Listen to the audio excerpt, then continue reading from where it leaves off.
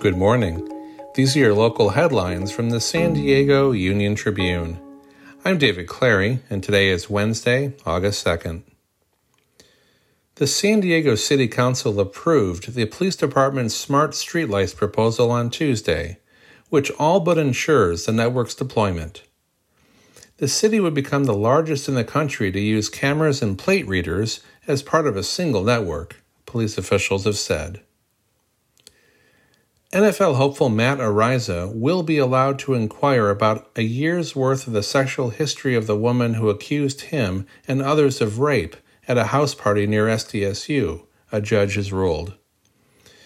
The order limited deposition questioning to the year before the alleged incident in October 2021. The body of a 34-year-old man who disappeared while hiking on El Cajon Mountain was found Tuesday near one of the trails north of Lakeside, a sheriff's official said. The man had started hiking around 9 a.m. Monday and was due back around 2 p.m. When he did not return, the family contacted the sheriff's department. You can find more news online at SanDiegoUnionTribune.com. Thanks for listening.